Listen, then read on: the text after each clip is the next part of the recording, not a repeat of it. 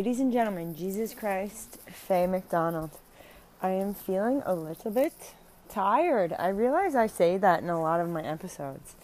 I guess that's because I wait till the end of the day to say my piece. Maybe I could experiment with that the time of the day. Lately it's been evenings, and what I'm asking for from Jesus is clear messages on how to live a God-centered life over a self-centered life. Because I've been in therapy and working on myself for so many years, and I'm social, but I always felt like my social activity, I always maintained a certain level of distance. I never allowed for truly intimate relationships. I always would hold back a bit, and I guess that's a guard your heart type thing. But what I'm hoping for moving forward is a community that unites in Christ with the principles of Christianity. Not judgmental, not demanding or accounting for your time, but more like events where this is what we're going to do. Come as you are and have fun and play basketball, fly a kite, run around, have some cotton candy or popcorn. Little things like that, I think, is what really brings a community together. And after the last year I have had, I just know that I love people. I definitely love people. Definitely. So I am asking the Lord to help me on my walk, because, like I said, the last year of my life I felt very isolated relative to most of my life. And it's different because I'm older. So I'm 33 and a half years old today. And I don't know. I'm surrendering to God's plan for my life, because I think back to when I was younger. I was very scared. I just wanted to be a mom with enough money to give my children a good life. That's how I felt. And then I got older, and I'm not there yet, but I haven't lost hope. But if I'm not I don't feel shame where I am. I feel kind of like it's very appropriate, as if 18-year-old Faye, if she met 33-year-old Faye, she'd be like, yeah, that makes sense. Not that I could have predicted this, but I don't know how to explain it. I'm trusting in God's timing, and I'm praying and planning, because I haven't been well, but now moving into this summer, I'm feeling so much better. I know and trust my competence and communication skills that it can happen, a community event that, as I described, involves parachutes, kites, the big parachutes that people play, balls and running and community fun.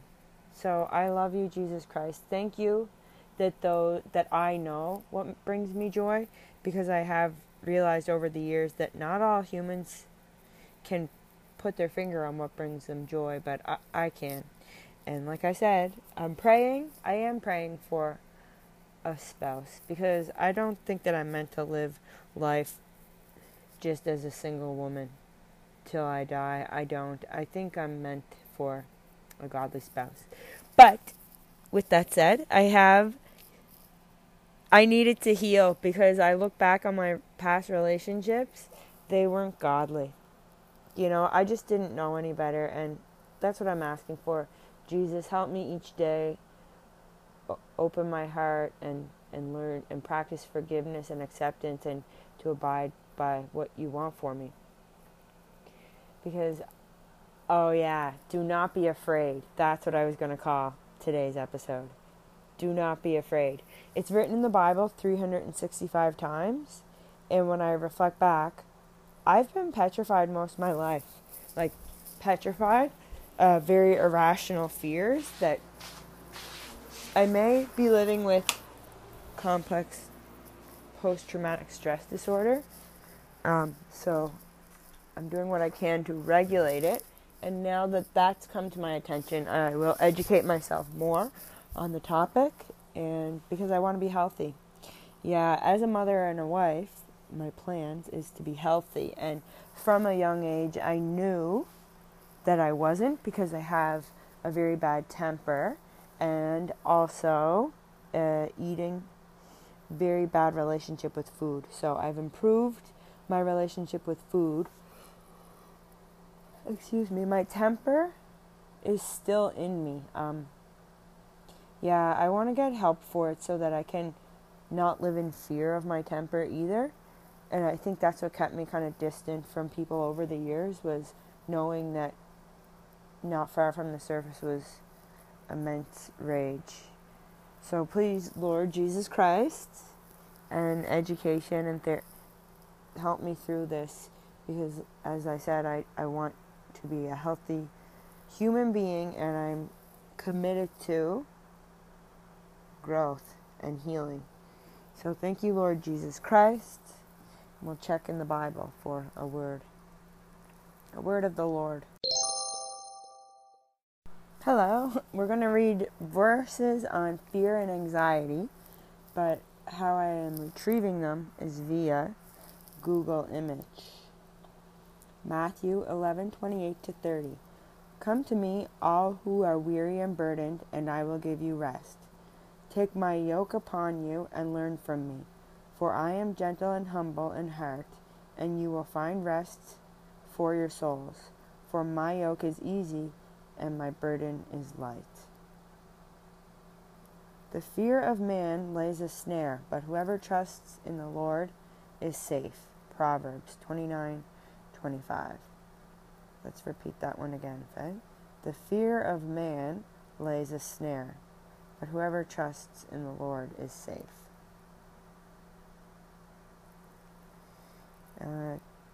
Timothy 2, chapter 1, verse 7. For God did not give us a spirit of fear, but of power and love and self-control. Peter 1, chapter 5, verse 7. Cast all your anxiety on him, because he cares for you.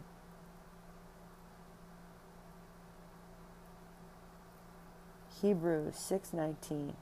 We have this hope as an anchor for the soul, firm and secure.